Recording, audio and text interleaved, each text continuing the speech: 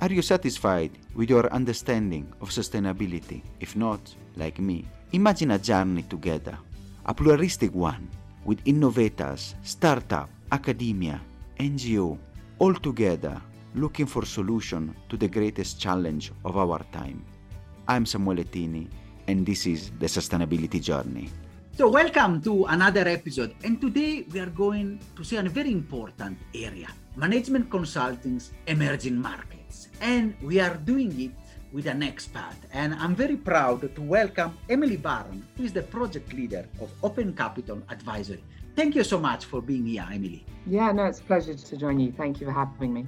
Emily, it's very important the role of management consulting at financial advisory to foster growth and inclusivity, especially in the emerging market. But usually we ask our guests to tell a bit about themselves and their journey, how you have become a leader in this field. For me, that has looked like a few different things over the years. So currently, working with Open Capital, that's really focused on the impact and kind of sustainability of SMEs and the job creation and growth that we support through my work at Open Capital. And I think before that, I was really lucky to spend a year at S.1 E Business School, and S.1 E has got a very deep sort of focus on sustainability, which looks, across environmental and social kind of concerns. And so it was an amazing kind of year meeting people with really interesting and different perspectives on what sustainability looks like, and particularly kind of how to be a responsible business and sort of how to do well by doing good. And before that, I actually was in the NGO sector. So I was working, first of all, with an organization focused on criminal justice and working with people in the criminal justice system. Then more particularly spent about 3.5 years focused on education. So thinking about the early intervention with children from disadvantaged backgrounds in the UK and how to support them to a sort of safe, happy, healthy life in adulthood. So really thinking about the journey of their lives and how to intervene early enough so that they could kind of be on the right track as they entered adulthood. So I think, moved around a bit, both geographically and kind of thematically. And I think the broad themes, I guess, very personally are, I've been very fortunate. I've had a very, good education. And I think I've been excited to find ways to kind of apply that in a way that kind of, can be most useful to others. So in this case, it's kind of now, within Open Capital, we have a really fantastic kind of bank of experience, understanding of how to raise capital, how to grow a business in sub-Saharan Africa. And so, I've worked with 30, 40 plus SMEs at this point. And each time talking to a CEO about their growth strategy, talking through how they're going to raise capital, you can really feel the shift that comes over the team where they kind of are able to lock into that plan and then think about how that's going to be executed within their business. And that for me is really the best part of the job. It's really interesting. And I think now you have just launched us, on the runway to see the problem and the work that you are doing and the importance and the crucial part, especially when you said, the team and the excitement and the SMEs. And can you explain a bit what is Open Capital? And maybe we can go also to and the history and the vision that you are trying to bring. Open Capital, OCA, as we call it, is a management consulting and financial advisory firm. We're a team now of about 150 people. Our largest office is in Nairobi, but we have team across West Africa, office in Lagos, in Lusaka, Zambia, and also in Kampala, Uganda. But we also have team in other countries as well. And we were founded about 12 years ago by two co-founders, and one of whom's background was from investment banking. The other was from kind of big consulting company. And they started the firm with a kind of thesis that, there was capital in the market, but it was the way to kind of really accelerate growth in African economies was to help the SMEs kind of get ready to unlock that capital and to access that capital. And we work with big range of clients across quite a wide range of sectors. We're sector agnostic. And those clients include the SMEs themselves, working directly kind of in an advisory or consulting capacity, with investors to help them source deals, to execute on those deals, and with development partners who are interested in how the private sector can kind of accelerate particular development aims, particularly, of course, the Sustainable Development Goals, the SDGs.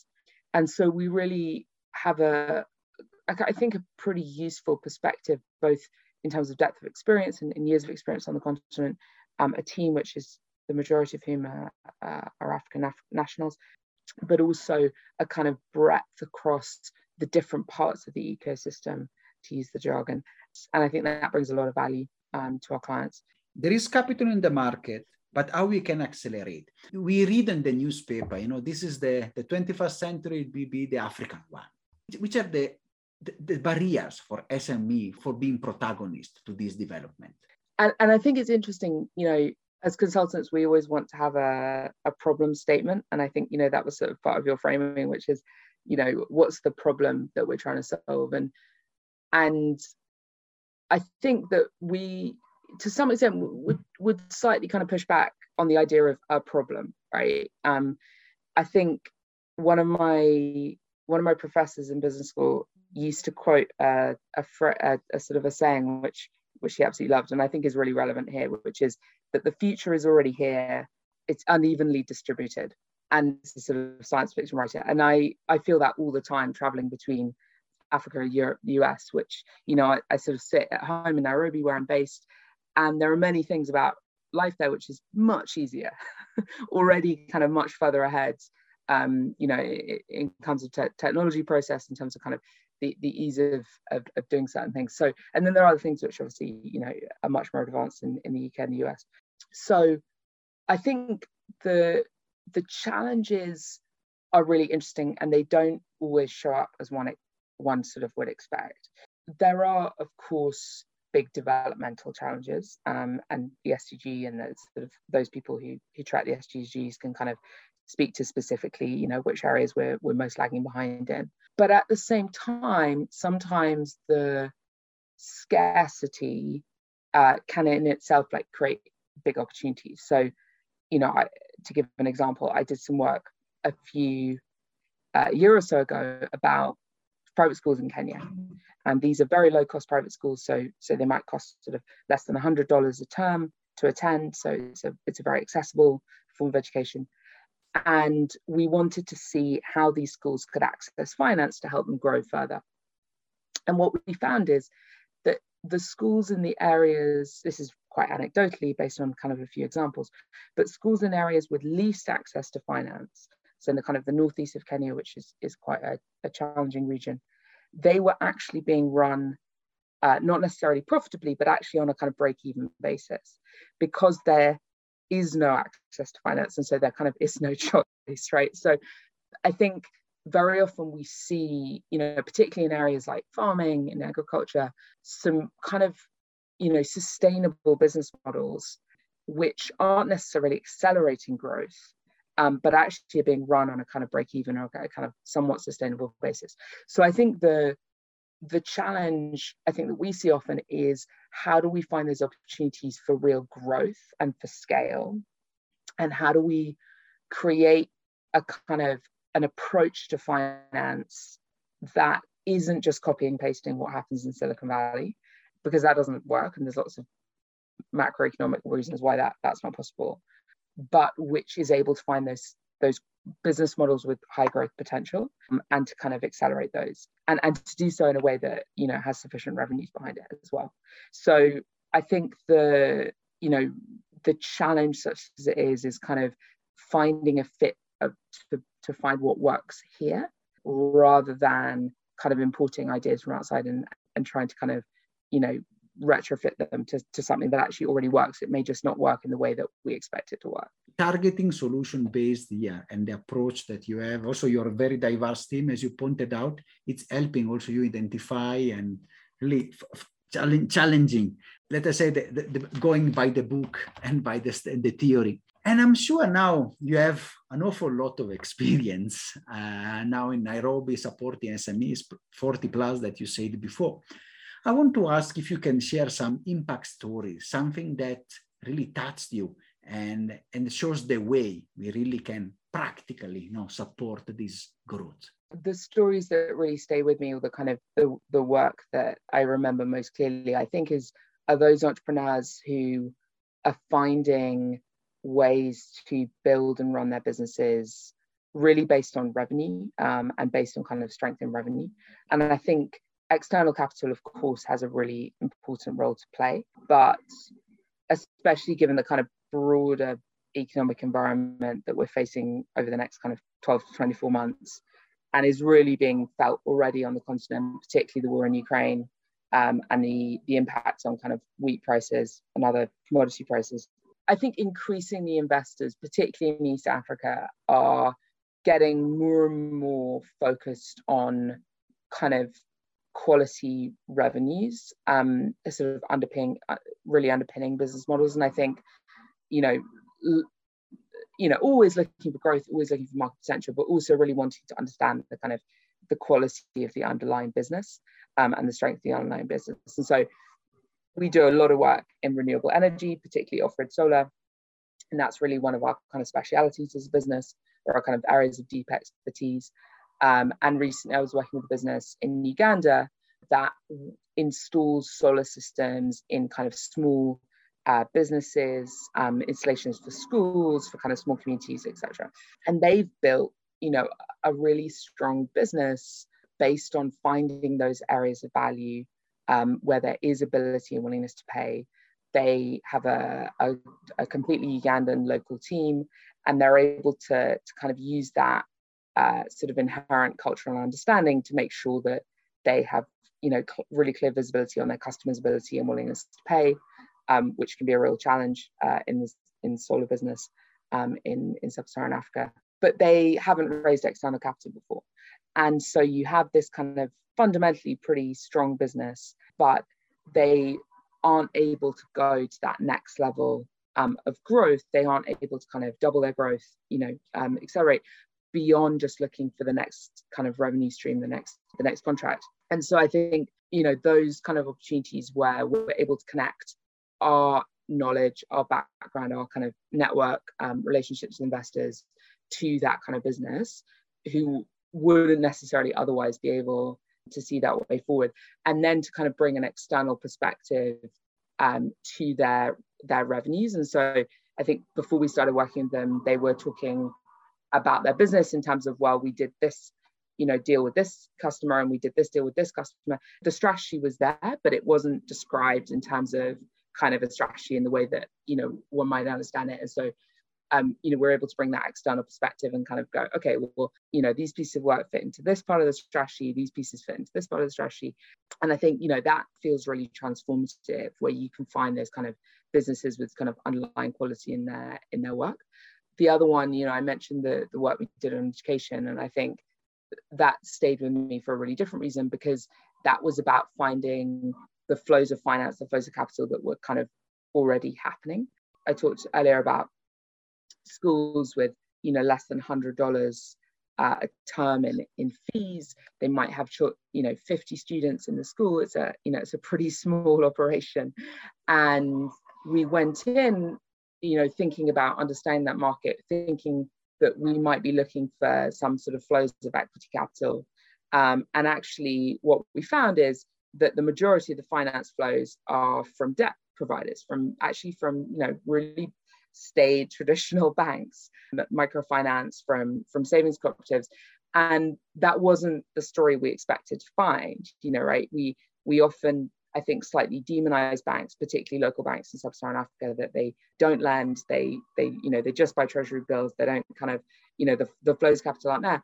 And actually what we found is some of the kind of, more traditional parts of the economy, like education, which is such a staple, particularly here in Kenya, actually the money is flowing. It may not be flowing as easily as we would like, or as kind of freely, and it's not getting to all parts of the sector, but it is there. And so I think, it kind of speaks to my earlier point about it doesn't always look how we expect it to, but if you can kind of work with where it is, it can make a real difference. Very interesting cases. You see, from the practicalities, you really discover also the differences and the peculiarity of the context. And I'm sure you have hundreds of cases from your experience that are really touched. And you see also the transformational work that you are doing. The question now I really would like to ask you is, from your experiences, which are in the enterprise you have managed and then you have advised, can you give us 5 tips, the typical 5 tips that we see in the website on how to foster inclusive and sustainable investment, especially in the emerging market? I think there are maybe 3 really big themes that have emerged over the last 4 years, as long as I've been on the continent. For me, looking at them, and others might find other different ones, but are diversity, equity, and inclusion. And I think within that, gender as well, and also climate change. And I think the things that are shaping what does it mean to have sustainable investment, I think that's about who's running the companies that we're investing in as a community, who do they benefit, and kind of what is the effect of their kind of business operations. And I think the diversity, equity, and inclusion theme is, and within that sort of the gender lens, and I think it is really a theme in its own right, and gender lens investing, which is becoming a very important theme. And when I speak to friends who are investors, they're feeling both an intrinsic and an external pressure really to make sure that their portfolio companies and the management of those portfolio companies is looking and reflecting kind of the communities from which the businesses come. And I think, the days where you would look at an investor's website and you look at the investment committee and you look at the leadership team and you look at the management of their portfolio companies, and there's a lot of bluntly white men on the page, I hope and I feel that they are numbered. And I think there is increasing focus and increasing, as I said, internal and external pressure to make sure that we are investing in companies run by people who are African, who are local, who are female. So I think that in terms of how do we invest sustainably, I think the really key thing is finding those entrepreneurs and taking the time to really understand the business and not just looking at the first set of financials and kind of taking that as the final, understanding. I think, speaking to the business I was working with in Uganda, we were very lucky in that instance that a development partner has supported us to work with them. We had quite a long time period to be able to really kind of get to understand the business. So I think that's probably my first tip, is have enough time at disposal, really make the effort to get into the numbers, to understand what's behind the numbers, to, ask some of the really simple but hard questions about where revenue's coming from, where are costs coming from. And I think if you're, for those listening who are thinking about starting and running those businesses, making sure that you know the answers to those questions. And it's always the simplest questions which are the hardest to answer. So I think that would be the first one. I think investors are going, increasingly to need a strategy around gender, a strategy around diversity, and a really clear route to building pipeline that reflects those priorities.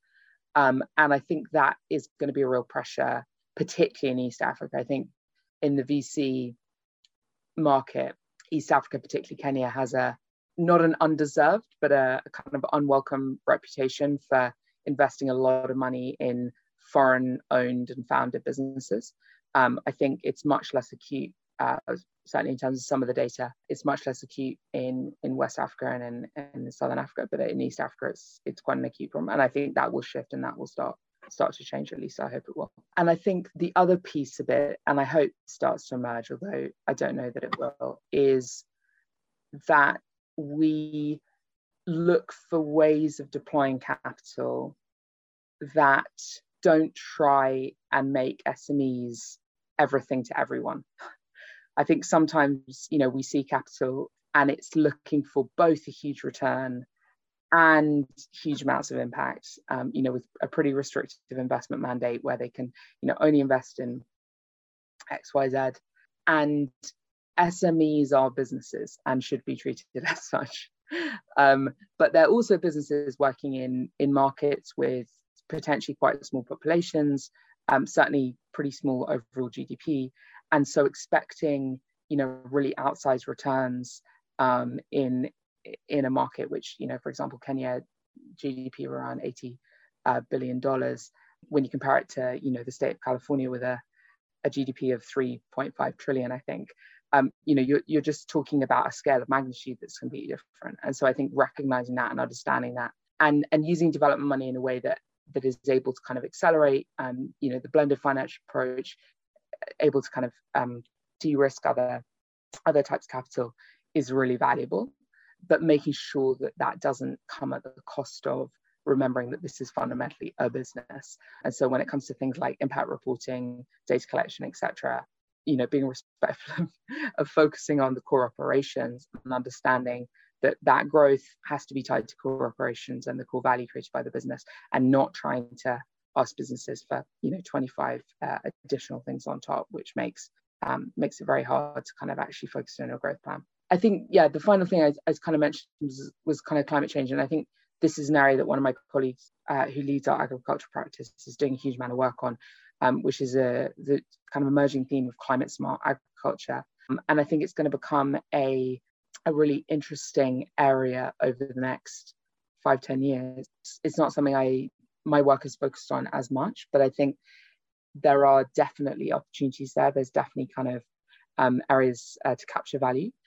But at the same time, it is presenting some challenges and really immediate challenges. And so the kind of making sure that energy transition happens as quickly as possible, without going through some of the negative effects of how other economies have grown is going to be really key. And I think within that, we're going to have to be quite clever and I think also quite open-minded about who we work with and who our kind of partners are going to be. Because, for example, something that's not talked about very much, but, in order to have the electric vehicles, which everyone's very excited about in East Africa right now, with the likes of, Ampersand and other companies kind of raising capital, with that comes a huge need for minerals.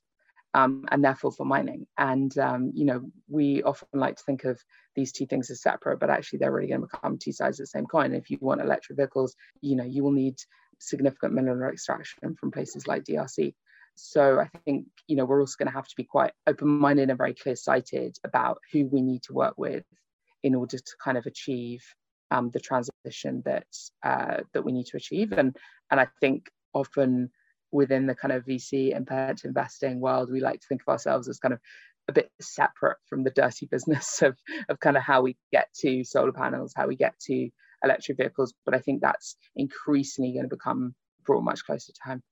And it's very interesting. The last point is really interesting to see the holistic and the consequences, even not only from your own business, but the multiply and in the effect, not only between the four walls of my business, but the suppliers, and especially for critical areas like this. We will discuss the mobility in some upcoming episodes with one of the people you have mentioned. And of course, one of the things is also discussing how to go beyond the scale and the work. I think they are very interesting and incredibly useful points for people that I hope they are listening, and how to also to improve and really shape the new wave of growth and sustainable finance and investment and growth for what is the African century. We are approaching the end. As usually, we ask people to discuss from a very wonderful episode full of insights and very packed, I might say, Emily. Your final call to action to the people that are listening to us. I mean, the most important thing I've learned being an outsider, being a foreigner who, has spent not very long, relatively speaking, just 4 years, working on the continent, focused on the continent, and very much hope to be able to do so for the future. I think the most important thing I've learned is to not come in with preconceived ideas. And one always has them, so you can't kind of avoid having preconceived ideas. That's our experience, that's everything we've learned today. But to really keep an open mind and to really, be very honest with oneself about the biases you come in with, and to look very clearly at what's happening and what's going on in the markets that you're working in, and to see what, when we think about concepts of value, when we think about concepts of growth and return, understanding what does that look like already. What was the original concept of that in the market you're working in the sector you're working in, and how does that compare to what value might look like in your mind, based on your experience and your prior work, and making sure that you're finding a way to marry the two, and not just imposing one on the other. And I think that's really the key.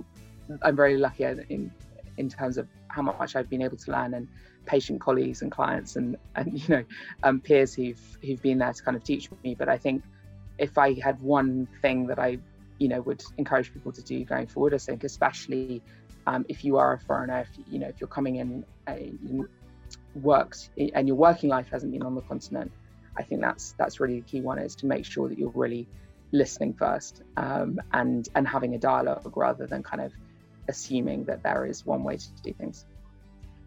And thank you so much, Emily, for this message. It's actually one of the pillars of this podcast, try to give a very diverse and very inclusive, from geography to sector to experience, to really avoid the preconceived ideas and try to get past and really listen to the others. So thank you so much. Thank you so much, Emily, for this wonderful episode. And I'm sure we will see maybe in the future how to discuss more and see how your work is really unlocking sustainable growth in the emerging economy. Thank you so much, Emily. It's been a pleasure.